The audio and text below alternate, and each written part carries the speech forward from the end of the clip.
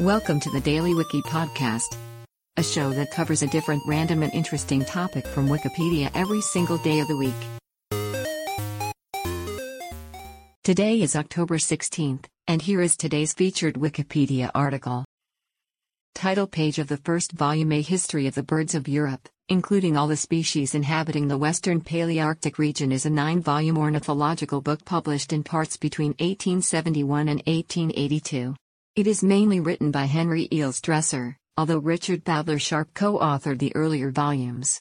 The book describes all the bird species reliably recorded in the wild in Europe and adjacent geographical areas with similar fauna, giving their worldwide distribution, variations in appearance and migratory movements.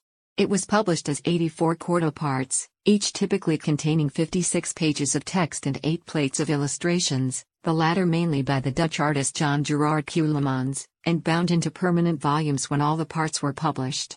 In total, 339 copies were made, at a cost to each subscriber of £52.10.